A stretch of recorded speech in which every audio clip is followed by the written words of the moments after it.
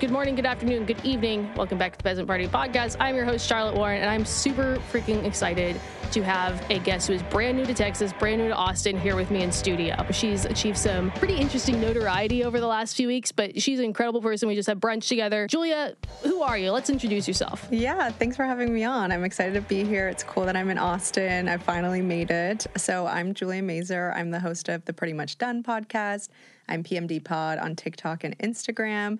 And really, my podcast is for people who are pretty much done listening to the societal noise and societal pressure. And as you alluded to, I've had some kind of notoriety on TikTok recently for not great reasons, but in the end, it led me to an audience that I wanted to reach. Totally. We both know Eve, who is fantastic. I love Eve's content. Shout out Eve and the Arrow app. If you are looking to be matched with somebody, download the Arrow app that Eve has put together. I remember because she was like, hey, my friend Julia's moving to Austin. She's also on TikTok. She's got a podcast. I think I followed you on TikTok long before all of that stuff because it was just, you made good, positive content. I think you'd mentioned you used to work for Tinder. I remember you'd made a video. I saw it before it blew up where it was just, hey, I'm 29 and single. Here's how I spent my Saturday. I went to a Beyonce concert with some friends the night before. And then it was like this drug and alcohol free Saturday of I'm going to the grocery store. I'm going to make shakshuka. And I remember I was like, what is shakshuka? That sounds kind of cool. It was like, okay, like cool, good for her. And then I remember it was you posting a video and you had your like teal sweatshirt on. It was like, I got bullied by Matt Walsh. I was like, what the hell's going on here? And it was like this guy that looks like somebody I would shove in a locker in high school was making fun of you and being pretty terrible. And then it blew up from there. Yeah. So I guess I'll run you through what happened. Run us through what happened. So I went to a Beyonce concert. I was a little hungover. I woke up, I ended up leaving bed at like 10 a.m. and I decided that I was going to cook shakshuka, this egg dish. It's in tomato sauce. It's really great. I think it's a North African dish. Yeah. And recently made relevant by The Real Housewives of New York, which I've been watching. I was talking about how I was going to watch The Real Housewives of New York. And whenever I feel guilt about my day or not being where society tells me that I should be as a 29-year-old at the time, I'm now 30, single female, I remind myself how much ease I have to go about my day. I get to wake up at 10. I get to make shakshuka. I get to watch reality TV. And it's a nice perspective shift for me whenever I am hard on myself that I'm still single, I don't have kids, I don't have a family. And Matt Walsh took that video and tweeted it to his 2.4 million followers. At the time, I only had 7,000 followers on TikTok. I was a fairly new creator. It wasn't a fair playing field.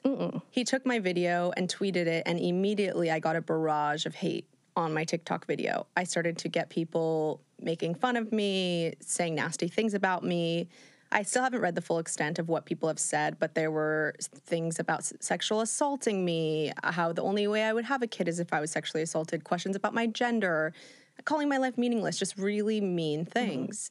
And so it was really scary. I'd never experienced anything like it. I couldn't believe that my video, which felt just, trying to help people feel less guilty about being single, would be taken out of context like that. And I deleted the TikTok app from my phone. I went to the beach with some friends. I tried to recenter. I've done a lot of practices to recalibrate.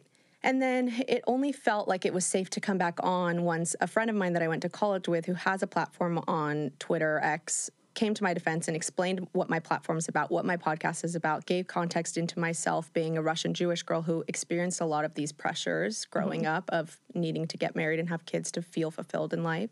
It felt like once she tweeted, a lot of people came to my defense. Mark Cuban came to my defense. It felt safe to come back. And that's when I made that rebuttal video on the teal sweater, saying that I'm not here to make content for people like Matt Walsh. I'm here to make content for people like me or anyone who's experiencing these societal pressures, which Matt Walsh just echoed, are very much apparent. Clearly, yeah. As someone who just wanted to make people feel less alone, I don't want to do people who feel like they're relating with my content a disservice by coming off the platform and not creating content for them. Totally. And it was just so strange to me how, like, of all the videos they could have chosen for that point to make, I firmly believe my conspiracy is that Matt Walsh was already doing a segment on, oh my God, everyone's like clutching the pearls, like everyone's getting married later or not getting married at all. Like, hey, intern, go find me someone with, a few thousand followers who's saying I'm never going to get married. And then, the intern's just as much of a nerd as he is. And for whatever reason, they picked your video. And it was like the most benign, wholesome video I have ever seen. It was, like a way of spending just a wholesome Saturday. And what it turned into was just like, I don't understand it. Yeah. And I think you and me create content on social media, and I understand that when you create content on social media, you're going to get people having opinions about you, and they're going to say things that are maybe not kind, but I think that that level of hatred was uncalled for. I think that people telling me that I should be sexually assaulted, that I should not leave my house, that I should die, like those things are certainly not how humans should behave. Oh, 100%. And I feel like it was also a lot of kicking while you're done, because you were recently out of a relationship when you posted that. Like, that's like something I've told myself when I'm recently like out of a relationship, where it's like, I'm going to go and like do something, you'll learn a new skill today or something like that. And like, I just think that's like, so like, if anyone like saw your videos, it was like, oh yeah, I just got out of a relationship. Like, here's something I'm doing to work on myself, like learning a new recipe. That's like going to work on yourself. Like, I don't get it. Yeah, I know. I did just get out of a relationship with someone, and I think that for so long I was using relationships to fulfill me, and I really want to be fulfilled in my own skin and not have a relationship mean something about me or define me or make me feel more fulfilled. Mm-hmm. And so I've worked really hard to get to that point, and I broke things off with someone, and it was an emotional time, and people had a snippet of my life for a 1 minute video and made meaning of my life that wasn't really the truth. Yeah. And like, because I think it was so crazy too, because like, I think all it took me like was a few scrolls to find out that you work at Spotify, you used to work at Tinder, you seemingly owned your own condo, you were in great shape. I feel like Matt Walsh fans, they probably like saw you, they're like, this is the type of girl that like turned me down for a date when I was in high school. And they probably were just like public enemy number one. That is my theory kind of on that as well. But like, if how anyone could just see that video and then just be like, oh, meaningless life, like I don't understand them, and it seems like they're the bitter ones, like entirely. It's just a really horrible way to talk about somebody, and I think crazy people on the internet are just angry. Yeah, I never will know. Mm-hmm. That's the truth, and I think that I would be doing myself a disservice by figuring out why. I'm just creating content and still doing my podcast like that. That's what I'm focused on. Totally. And kind of like aside from that, because I think what's really great that you've done with this, you had the like probably 7,000 followers when this all started. You have quadrupled that, I think, since. Mm-hmm. You've used those bricks that people are throwing at you to build a castle. Who is Julia Mazur? Tell us about the Pretty Much Done podcast. I had a chance to listen to a few episodes. I really enjoyed it. Like, you have some incredible guests. Like, tell us about who you are, your podcast, like everything you've kind of been working on. Yeah, thank you. Thanks for listening, and thanks for the kind words. So I started my podcast a year ago, and a lot of people also, because they can create meaning with a 1 minute video, said that I use this as an opportunity to have a platform, and I launched a podcast as a result of this Matt Walsh drama. I've had a podcast for a year. Mm-hmm. And I think context into me and how I grew up is helpful. I grew up Russian Jewish, and culturally, a lot of the rhetoric that I was hearing growing up was get married and have kids. And that's kind of the way to feel fulfilled. And I kept finding myself trying to achieve that goal. Mm-hmm. And I kept finding myself in these good, on paper, safe relationships feeling deeply unfulfilled. Mm-hmm. And I thought, there's got to be more. Mm-hmm.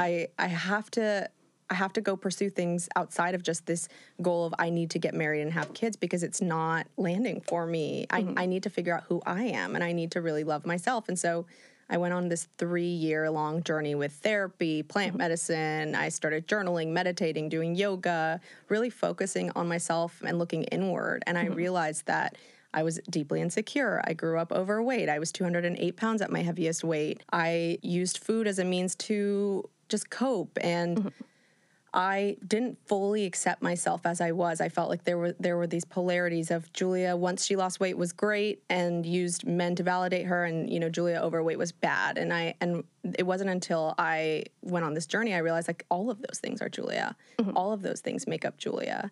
And so I really learned to love myself, and I feel like this happened at a time where I knew exactly who I was. And so I don't think that that's a coincidence that the Matt Walsh thing, they couldn't really rile me up. They couldn't, I knew who I was. I knew what message I'm trying to send out there. And while going on this journey, I leaned back on podcasts during the pandemic. They made me feel less alone. I was listening to Life with Mariana Hewitt one day, and she had Jen Atkin, the celebrity hairstylist, on. And I was in a very toxic relationship. And Jen Atkin said that a breakup is just one weekend of moving your stuff out, and that's all you got to do. And she's like, I tell all my friends that. And I heard it. I was on a walk and I heard it, and I was like, okay, I think I can do that. I can, get out. And so I decided to break up with this person who was extremely toxic and weighing me down. And I thought to myself, if I can be that moment of clarity for someone else, I want to be that for someone else. And so I a few years later, I launched my podcast and I started to have experts on and influencers and authors who have experienced love loss and who have stopped listening to societal noise and have at 35 started new careers, gone from being executives to being authors and life coaches. And I love having different people's perspectives to show that there isn't a one-size-fits-all approach. Society tells us we need to get married and have kids, and that's the only way to bring meaning to your life. I had someone on who she got divorced at 30, moved to Paris, fell in love with someone in her building like Emily in Paris. And I've talked to these amazing people who find fulfillment outside of just getting married and having kids. I think it's wonderful to get married and have kids. My sister's married with 2 kids, and she got married at 25. I think that that's a wonderful life path. But I think if you don't choose that life path, it's wonderful too. And it doesn't impact other people's lives how you decide to choose your journey. Yeah, it's like why people are so concerned, especially people who claim to be a part of the party that doesn't care what other people do, why they care so much about, what one woman does is kind of just beyond me. Yeah, I mean, kind of how has like your support system, like friends, family members, like responded and kind of supported you through like all of this and as it's gone on? Yeah, it's been so wonderful. I feel so lucky. I would not have gotten through any of it without my family, my friends who have supported me through all of the Matt Walsh ordeal and various other people who piled on. They've been super supportive. I think that my parents are always scared when I take these risks. Like I just moved to Austin. I go against the grain sometimes. I'm leaving my corporate job. There are things that scare them, but they still support me and love me. And I think they understand that it's a different world now. They're Russian Jewish immigrants who came here with nothing and had to work super hard. And so them hearing that I'm going to leave my corporate job is a scary thing, but they love me nonetheless and they support me. And I think I teach them things that they don't know or wouldn't be open to. And they teach me things that I take into account. As well. Totally. And before I kind of go into some of the new rabbit holes you've got on your TikTok, I guess if someone's going to start listening to Pretty Much Done, they've got a year's worth of episodes, where should they start? Or kind of, what are some like highlight episodes that you would recommend people listening to? Yeah, it's the most listened to episode is with this woman, Jen Mazur. We're not related, but she's a manifestation coach and she teaches people how to manifest and bring abundance into their life. And I was never a spiritual girly until I went on this kind of spirituality kick. And I learned about manifesting. I believe in manifesting. She talks about it on the episode. I love the episode with Case Kenny. He's the host of New Mindset Who Dis, and he gives us a straight male perspective on dating, and that's always fun to have a man on the podcast because I speak to so many females. Most of my listeners are female. I think the episode with Eve was great. I just had Sabrina Zohar on, and she talks about anxious attachment. And there are so many. Honestly, I love everyone I have on. I take a lot of care into who I bring on, and I think that everyone has a unique perspective, and all episodes I work really hard on them. I love them. They sound really good. Like, you're an incredible listener. How does it feel to like be in the hot seat and like be interviewed? I feel like you've been on a few interviews as of late. Yeah, I know, because I'm a Virgo. I don't know if that means anything to you, and I thrive in control. It's always scared to relinquish control, but I trust people like you to ask the right question. Yeah, you came to Austin and you had 2 things you've said on your TikTok recently. Number 1, you've heard rumors about Austin dating and you would like to change things. I want to hear like what you've heard so far, and then you're doing something called Unattached Autumn. Maybe we start with Unattached Autumn. Sure. Tell everyone what Unattached Autumn is. Yeah, so Unattached Autumn is not being attached to a man for me, a dating app, any outcomes, really. I'm taking myself out to dinner 1 to 2 times a month by myself. I'm sitting by myself in that discomfort of being socially alone, and I'm trying one new thing a month, and I'm not caring what people think about me when I do all of those things. And it really came about because, as you mentioned, I worked at Tinder for 6 years. I was always a dating app girl. I was trying to fulfill this, I need to get married by 30. I just turned 30, and that didn't happen. And now I'm like, you know what? Universe, world, you take the wheel. I don't care anymore. I'm going to do these things to better myself. And I think that at that point, when I no longer am attaching myself to this outcome of I need to get married and have kids and I need to meet my boyfriend, I think that's finally when I'm going to relax and just enjoy the ride. And I did that. I went to a bar my first week in Austin. We just had brunch there, and I sat at the bar by myself. Someone came up to me. We went on a date a couple days later. Yeah, you had your first date in Austin that was met in the wild. How'd the first date go? It went well. So he doesn't live here, but it was good. And he was different than my normal type. I usually go for like a Jewish doctor, a lawyer, or a profession or this and that. And I'm so enamored by things that right now I'm telling people that I have had a type, and now I'm unattached to my type as well. And so this guy was from Louisiana. I'm from LA, different, upbringings. He was very interesting, very smart, well-traveled, but he lives in Seattle. I'm probably never going to see him again. He was visiting family here, but I'm so glad I did it. I'm so glad I met someone who was not my normal type. And it was fun. It was fun to put myself out there and meet someone new. Nice. Did he have a Southern accent? Yes. Oh, I love those. That'll get me every time. And you mentioned you kind of dated you usually date within a type.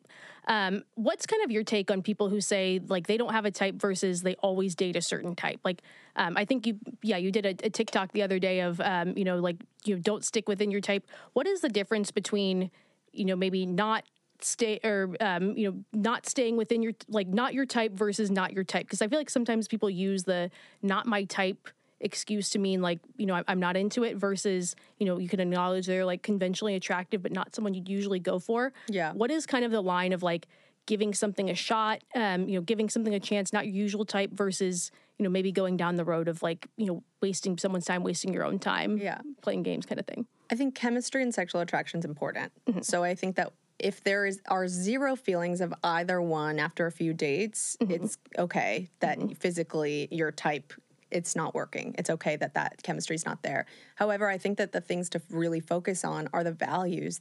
That should be your type. It should be someone who loves their family. I personally love people who travel because it means something about you. If you're open to different cultures and you like to travel, I think that that's someone who's open-minded. Those same values. I love people who are very funny and have a good sense of humor. Those are qualities and traits that are important to me that I never want to falter from.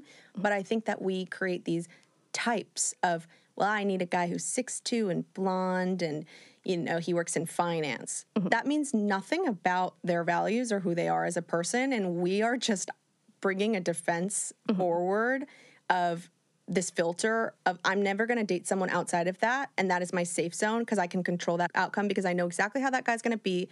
I know how to cater to that person. Then you're just like, I feel like it's like insanity is doing the same thing over and over again. That's, to me, insane, just to continuously date the same guy in different clothing. I think you need to hone in on what your values are and what you're looking for, and be sexually attracted to this person as well. Yeah, I feel like people kind of like box themselves in and, I only date within a certain type, and then they convince themselves they could never get along with someone of another type. It's like sometimes like maybe that's the reason why things aren't working out. Like maybe this just isn't the right type, and they kind of think like everyone who's not this type is not gonna. It's like you got to open your mind. You got to go to new places. Yeah. Sometimes it's like it's not the issue. Isn't like I'm in marketing. It's not wrong product. It's wrong audience. Yeah. Like some products do better in front of a certain audience.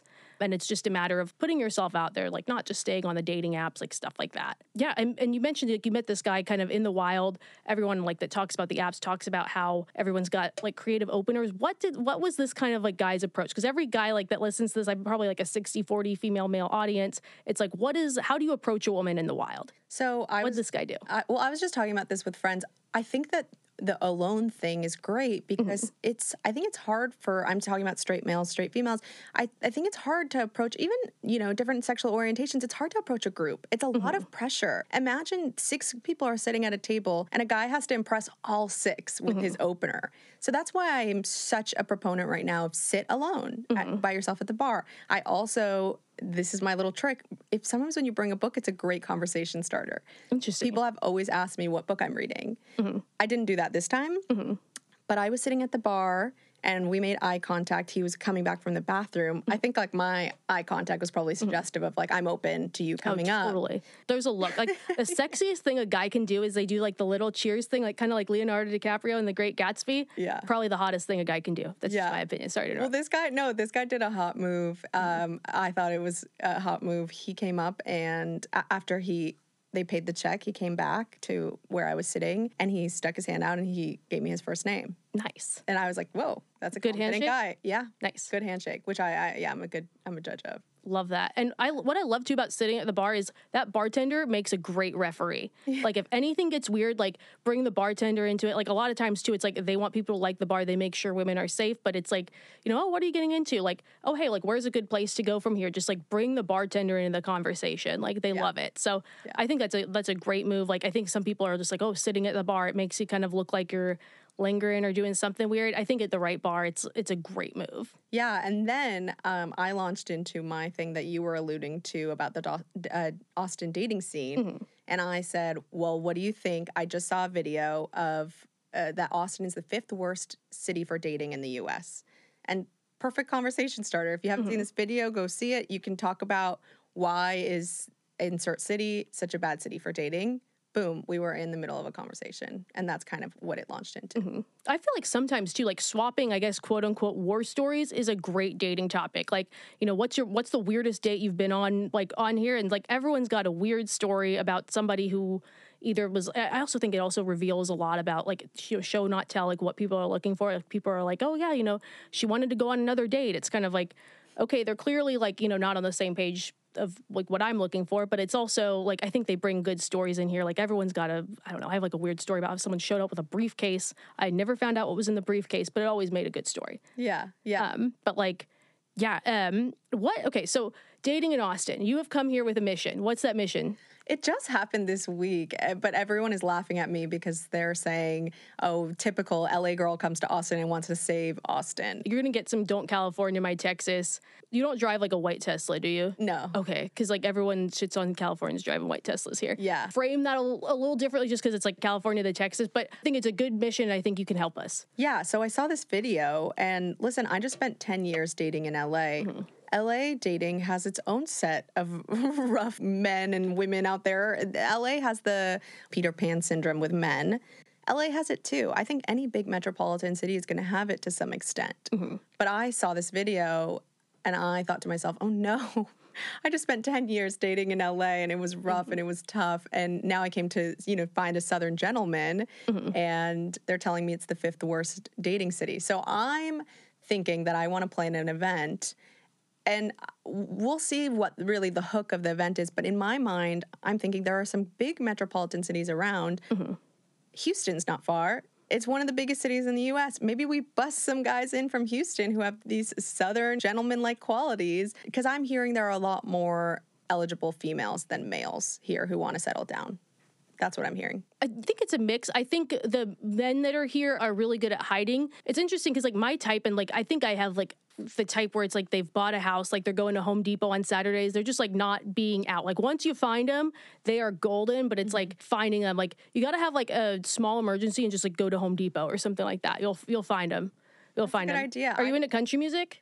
I'm not. Okay, well, there's like Texas country is better than like regular country. The lyrics are incredible. Yeah, I used to tell my friends, I used to joke in LA that we should have eligible females just at the golf courses because there are so many eligible men just swinging at the golf course. And I thought that that's a better dating app than the dating apps right now. Oh, 100%. And I think like if we could find out a way to make like singles events cool or just like not these like singles events like, name tag or something like that, like just something fun. Like I feel like there's also just like a lot of new smaller dating apps popping up, like a lot of seltzer companies like this one, the Finnish long drink. I think this is local. I'll crack it open in a second. But like beverages that would like sponsor something like that. I think there's like a lot of good opportunity there. Yeah. And you got a lot of, I feel like, good connections too with your experience. Yeah, there's this rideshare company that are like party bus rideshare. Yeah, Fetty. Fetty, yeah. Yeah, we love Fetty. So I reached out to them because I thought, this could be our transport partner to bring in the Houstonians. We've fired up Fetty. No, there's also like the Von Lane tour buses where it's like a first class style like bus or something. You can also fly private from Austin to Dallas for like $200 each way through JSX jets. I have not done it yet. Yeah. Sorry, I'm totally sidetracking there. I'm just like obsessed with private jets, and I've talked about this before. Yeah. I'm up for bringing the Dallas guys too, although I hear that they're got their set of issues too. Yeah. But yeah, I'm trying to figure it out, and I'm trying to figure out really what the issue is. I'm not claiming that I'm going to fix it, but I want to at least try. You're the hero we don't deserve. So what is it that you've heard about Austin, and based on your observations one weekend, what seems true, what doesn't seem true? Everyone always says that it's a little LA, and I think there are a lot of Californians who come here.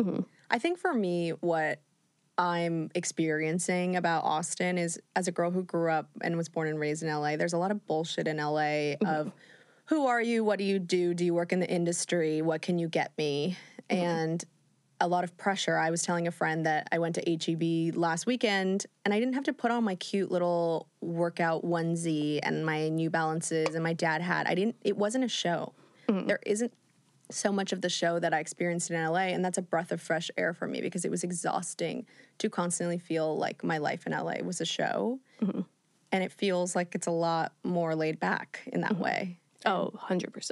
Yeah. And I say this as someone who came from like California 5 years ago, and everyone here who's like, didn't want to go to San Francisco, everyone's trying to sell you their app. Didn't want to be in LA, everyone's trying to be an actor. Like, Austin has its flaws, but like one good thing is like salt of the earth people, which is like what I'm all about. Like friendships, dating, like everything like that, you will find that here, I would say. Yeah, every Uber or Lyft I take, everyone is so kind. People are really, really kind, and I think people are open to connect. So that being said, it surprised me so much that dating sucks because people are so open to connect. So we need to connect people. Yeah, people are just burnt out. You mentioned before, because you worked at Tinder. You know, there's a whole spiel about like, you know, dating apps are just out here to like screw everyone's life up and make money. I think dating apps obviously want to make money, but I also don't think they're trying to ruin anybody's lives. And I think you mentioned that as well. Like, what do you think about like kind of the attitude toward dating apps like right now? Like, I feel like there's so much like sentiment of like, dating apps. Totally.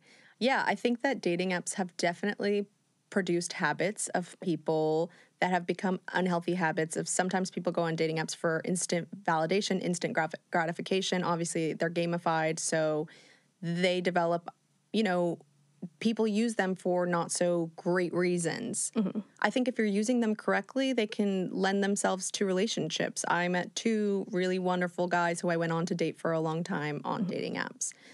That being said, for me right now, I learned that I was using dating apps to filter for my type because I started to see things of, oh, I like how he's dressed. Oh, I like that he goes to that restaurant that I like. And that meant nothing about the person. So I started using it as a filter, and I know myself right now, I want to go be out in the wild and make these meaningful connections in real life. We just came out of a pandemic where we couldn't do that. So I want to lean on those ways of meeting people other than just swiping meaninglessly on a Sunday, not working for me right now. That's why I developed Unattached Autumn. I think everyone is over the dating apps, at least millennials. Totally. And what's your best like kind of recommendation as someone who used to work for Tinder? What's the best way to use a dating app? Because I think like they do expose you to people maybe you wouldn't have otherwise gotten to meet, like more diversity. But at the same time, it's like if you get too reliant on it, like you start to use them as a crutch. What is the right way for, say, a 25, 26-year-old man, woman, and living in a big city? How should they best use a dating app where they're not twiddling their thumbs, but also using this piece of technology to their advantage? Like, what would you recommend? I think taking the information that you're getting on the dating profile at face value. So if you see that someone says they're looking for something short term, they are looking for something short term. If somebody elected to put up that they're looking for a short term relationship, you're not going to change them. You will not change them. If someone says my perfect weekend is driving in my Lamborghini and going to bars, that's true. Take them at face value. If someone puts different political views than you're used to, that is also true. So don't use a dating app thinking, oh, I'm going to get this guy and then I'm going to win him over. I caution you not to do that. If you are looking for someone who is looking to settle down, who maybe doesn't have the greatest looking profile, go out with that person if they say that they're also looking for a long-term relationship and maybe their pictures aren't the best, but they seem to have aligned values to yours. Short, quick hit thoughts on asking, what are you looking for on the dating app before first date? It doesn't bother me. Okay. It really doesn't bother me. I know that some people think that that's cringe. I used to be a girl who thought if someone posted that they were looking for a relationship, if a straight male was saying he was looking for a relationship, I was like, ew. But that meant more about me, that I was not emotionally ready for someone like that. I think if someone says that to you, I think that they're trying to get to the point and they're trying to weed out quicker. And it shows that they're serious. What's the best answer to what are you looking for? If someone asks you. The truth. I love how straightforward this is, because sometimes it's like, am I boxed in? If I say I'm looking for a relationship, am I stuck with this person if things don't work out? Or, kind of on the fence, like, am I putting myself in casual land? Like that kind of stuff. I mean, no, I think that this is why people are so sick of dating apps, because like it's these dating games, If you're trying to be too cool and play it off too cool and think that you're going to turn someone off by telling them that you're looking for a serious relationship because that's what you're looking for, that person's not your person if they're turned off. That's the truth of the matter. Oh, you're totally right. I feel like everyone has the same answer. And I think there's like, show not tell is like pretty powerful. Just because I also think like everyone's version of serious versus casual can be so different and people get like cling to words. But I also think people are too like irrationally afraid of it. And this one's about cheesy dating app openers. I picked some fun ones. So this one is single, female, 29. I tend to unmatch when a guy sends an opener that is cringy. For example, saying things like, "What are you grateful for today?" Or "What are you hoping to accomplish within the next 3 months?" My friends, who are all in relationships, think that I am being too picky for doing this. Is this a stupid deal breaker or am I being unreasonable? I think the instant unmatch is a little unreasonable. However, I'm not going to lie and say that that's not cringy. I think it's a little quick to not say, "Hey, Julia, how was," I hate the "how was your day," but "Hey, Julia, I loved this about your profile." And then I think the second can be, what was it? What did he say? What was the cringy? What are you grateful for? And what are you hoping to accomplish within the next few months? And sometimes you get those and it's like, it feels so cut and paste. Like, yeah, I hate the cut and paste, the feeling of it. But I think you have to go back to the profile and remember why you matched this person. Was it because you really liked that he had a lot of pictures with his dog? Did you like that he said that this, he goes to church on Sundays? I don't know what it is, but you have to remind yourself of that and remind yourself of the fact that sometimes guys are going to be a little cringy. And the instant unmatch, I think, is a little rough. I think it's like a little rushed.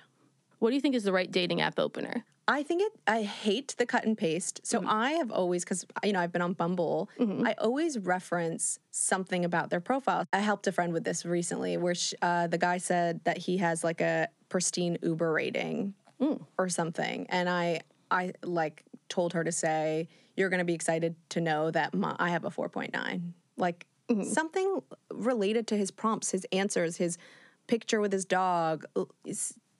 Tailor it to them. I feel like when people are told, like, do something, tailor it to the profile, they think they have to write, like, a whole essay. It's like, just be like, if you see they went to a school that was, like, a rival of yours, be like, haha, hook 'em if they're a, LSU fan or something like that. And, like, kind of just be fun that way. If people are choosing to put this on their profile, it's obviously important to them in some ways. What do you think the line is, like, with, like, prompt responses or bios? Like, what's the line between, being, like, fun and then just being too cliche? Because you mentioned, like, the 4.9 Uber rating. Like, that can be a fun one. But sometimes it's like, I have an 800 credit score. Like, how many times have we seen I've got the credit score 800? Where's the line between creative and funny versus cliche? I guess if all prompts are all cliche and vanilla, that's going to show that person is just cliche and vanilla. However, you're in a relationship. If your boyfriend had, I have an 800 credit score, does that mean everything about him that he had a terrible prompt answer? No. He has other qualities about him that you learned that are beyond a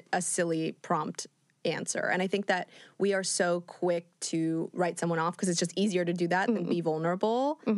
And I think that we need to be less quick to the ick.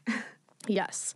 How would you define the ick? I feel like there's a lot of debate about what is the ick, how does the ick work, what is the ick to you, and how does it happen?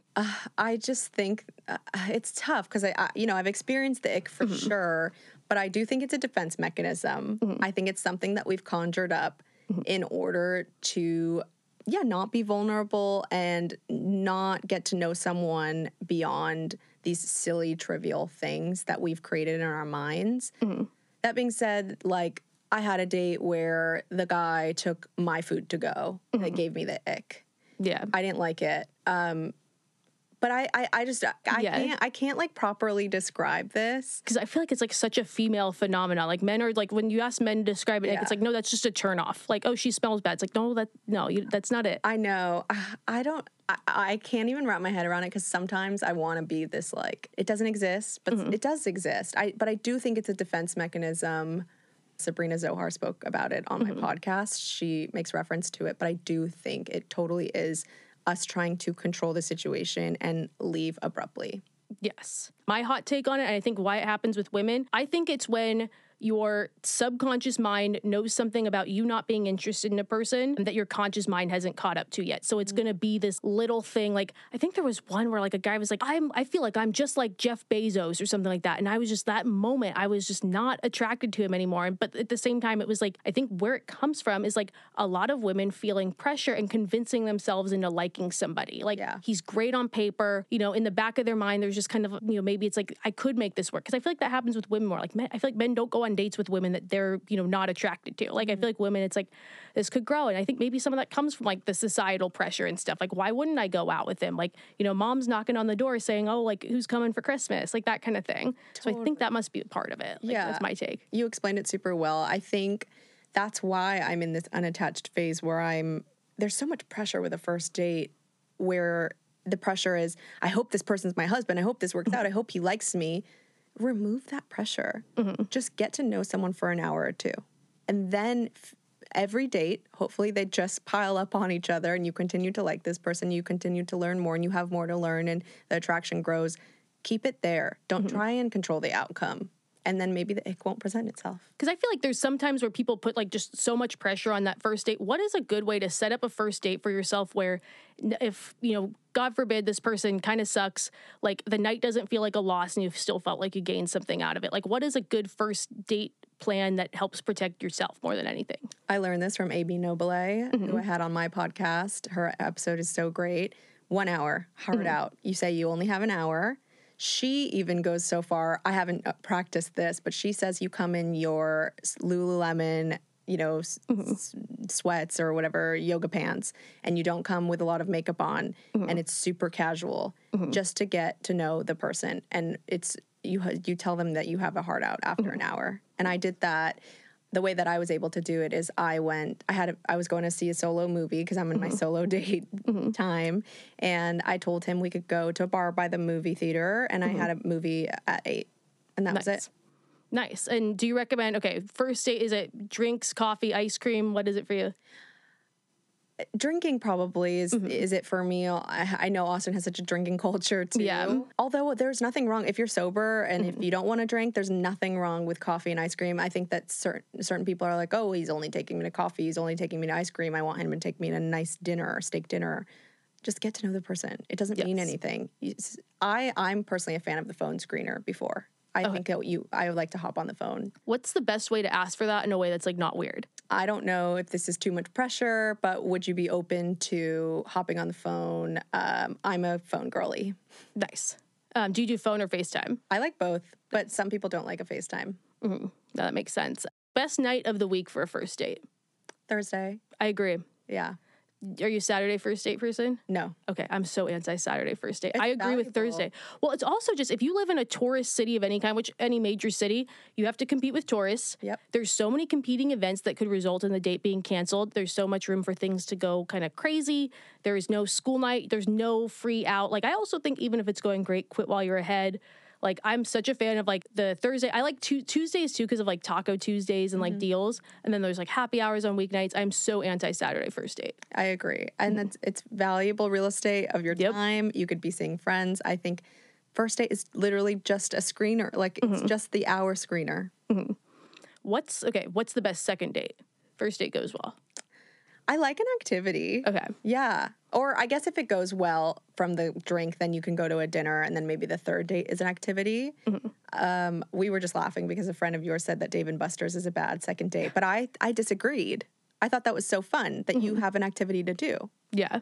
I think, okay, my one take about it was like, because if you're in a city where there's a lot of like independently owned like activity places, like I think there's like, what's it, Punch Bowl Social or like the Cidercade. I've actually heard not great things about Cidercade. Just having like some self-awareness where it's like, oh, you know, like this kind of sounds corny, but like let's go to Dave and Buster's. Just like if someone was like, let's go to Applebee's and you've got all these like local restaurants around, like that's something that would stand out to me. But I'm also like, I kind of like the whole like, that's why I think ice cream dates are cute. Like it's like, let's go back to a time when we were young. Like everyone always says, I'm pretty sure this is like a gender neutral thing. Everyone wants to like find their person that makes them feel like they're home. She makes me feel like home. He makes me feel like home. Like, I feel like that is just such a common theme. And it's like, if you can find this person that makes you feel like you're back at, you know, the high school night after the football game in your suburban town, like, you know, why not? Yes, 100%. It's fun to be kids again. When do we get to do that? I don't know. I know maybe the old me would have cringed at Dave & Buster's, but today I'm like, cool, fun. Yeah. I think it's pretty cute. Like county fairs, like love that kind of stuff. Yeah. I got my inbox wildness. What would be like a fun fact you would tell us maybe from behind the scenes from Tinder? Like I feel like people are always like repeating stats from like dating apps. Like, oh, like women are swiping on like a set 5% of like guys, and guys are just swiping on everybody, or they're willing to date everybody. Like how much truth is there to that? Like I think sometimes people pull from like multiple dating apps. Like what did you ever have any like insight into like swiping statistics or anything like that? Yeah, it's been a while since I've worked there, so I don't remember our stats super well, but I did remember that we were actively marketing to Gen Z, and something that was interesting that I learned is that Gen Z dates completely differently, and I just I just had someone who's Gen Z on. The episode airs next week, but we were talking about how Gen Z doesn't like to put labels on things. They communicate mostly through Snapchat, and the way in which they flirt is maybe they'll send each other like a picture of a pupil. And oh yeah, they do. They like the shot where they're like looking at the camera. Like I don't. Yeah. Whereas we like courtship, and we like to hop on the phone or have a text message, and yeah, they're just more casual daters. And I thought that was so interesting. And I think it's completely different from how millennials are. Totally. And that's why I feel like that whole like Snapchat versus phone number debate lands at around that like 26 to 29 age group. Because it's like the zillennial group where they're just kind of on that cusp. Yeah. Like I feel like there's such like a wonky debate about that. Like, is it wrong to ask for Snapchat, not a phone number? I think it's wrong. Yeah. Yeah. Are you someone that gives phone numbers before the dates? Like, and everything? Okay. Yeah. I There's some people that are like very like strongly like I don't give phone numbers out, or like I don't know. I think that's a lot of work, but I don't know. Maybe there's someone who had an unsafe experience. You can always block if you don't feel safe. No, agreed. Oh, here's a good one. A lot of mine are about like a lot of these like letters are going to be about communication, like just kind of like just weird like awkward experiences, because we all have those like on dating apps. Yeah, so she says, lately, my dates have been asking how many matches I have or how many guys I'm talking to or seeing. And sometimes the guy will ask every single time he sees me, almost obsessively. In all honesty, I don't have a lot of time to date and have really only been choosing to slow down and only date 1 to 2 people at a time. So I'm usually saying none, but that doesn't seem to be helpful to the person, or that doesn't seem to appease anyone. And they hint that they are seeing others, probably more than me, but I don't ask either. Should I continue to answer this honestly and openly, or am I showing my cards appearing unwanted? I have a lot of likes. I do get attention. I just often ignore them to concentrate on the person in front of me. What's your thoughts on all of this? Or is this a sign this isn't a person I should date? Yeah, the last sentence is it. Run. This is such a red flag. I've never experienced anyone asking me how many matches I have or how many. I guess once you're getting to the exclusive conversation, you can start having those conversations of, are you seeing other people? That's the only appropriate question. But talking about it at like second date point is a huge red flag, and it almost comes off as like this person wants to be validated that they're talking to someone who has a lot of matches and likes, and I don't like that at all. Yeah, because I feel like there's all this noise, like probably like on TikTok, where it's like the girls just have thousands of matches and the guys get like one every other week. I think that's like an exaggeration. I call it like crop dusting, where they swipe on everyone and then they like, kind of work with who's liked them back, and then they like unmatch versus like, be choosy the way like women are. Yeah, like kind of just being like, how many matches do you have? Like all of that. Like I think it's something like it's probably like an insecurity, I would say. Yeah, and I can confirm that that's how men swipe. They just swipe right on everything. I've saw that statistic where it's like women are choosy as they swipe, but guys, it's like literally seen a guy swipe and be like, I'm dealing with the consequences later, and swipe right on everyone. And I think like some of the apps like put features in place to like stop people from doing that. Yeah. But like I feel like a guy move was just like, why do like I can do the pickiness like with who's liked me, and like deal with like less time spent on this. Apparently the statistics are like once the guys like have the matches, like who they actually message is like a lot smaller than you would think, because the way they present it is like all the guys are just they just want girlfriends and all the women are just turning everybody away, and I'm like, I just like based on what I see in the wild, it just doesn't line up. I don't know. Yeah, I don't know the statistic, but and I don't know why men end up messaging what it is. I don't know. I don't want to date someone who just swipes right. Stop. That's not the person. I want someone who takes more time and meaning into who they're connecting with and dating. How do you think you start that like exclusivity conversation? Because you mentioned like, asking, are you seeing other people when things get more serious? Like, what does that conversation, like, how do you recommend people have that? I hope that it just naturally comes up, but I guess it's never a perfect scenario. I think it's appropriate probably around the 3-month mark if I'm trying, to figure it out. And I think it's, hey, I really like you. I can see this going somewhere, but I think you also have to be prepared for that person potentially not wanting to be exclusive. I'm a believer in let's just get the conversation out of the way so that we can know sooner whether this is your person or not. I don't think you should be wasting your time. And I think that it's not a natural conversation, but I think that there's no right or wrong way.